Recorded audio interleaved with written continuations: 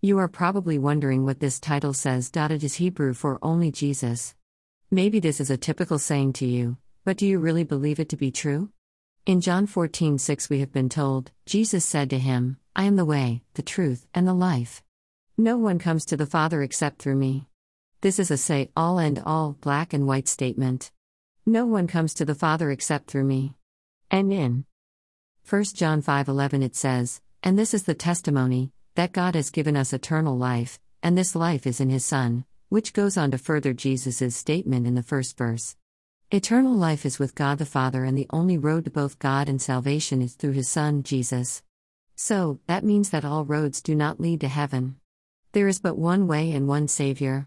The Bible does not say, Allah is the way, Krishna is truth, Buddha brings life, and all of the above and any others lead to the Father and life everlasting. I say this, not to attack or offend, but to warn you.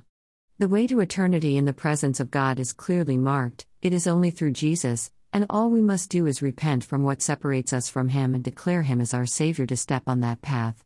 You may not believe me now, and certainly do not take my word, rather take the scriptures above and trust in the Word of God, but I will make one last appeal to you.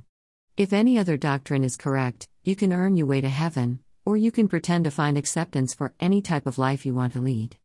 But, if God's Word is true, Jesus is the only way.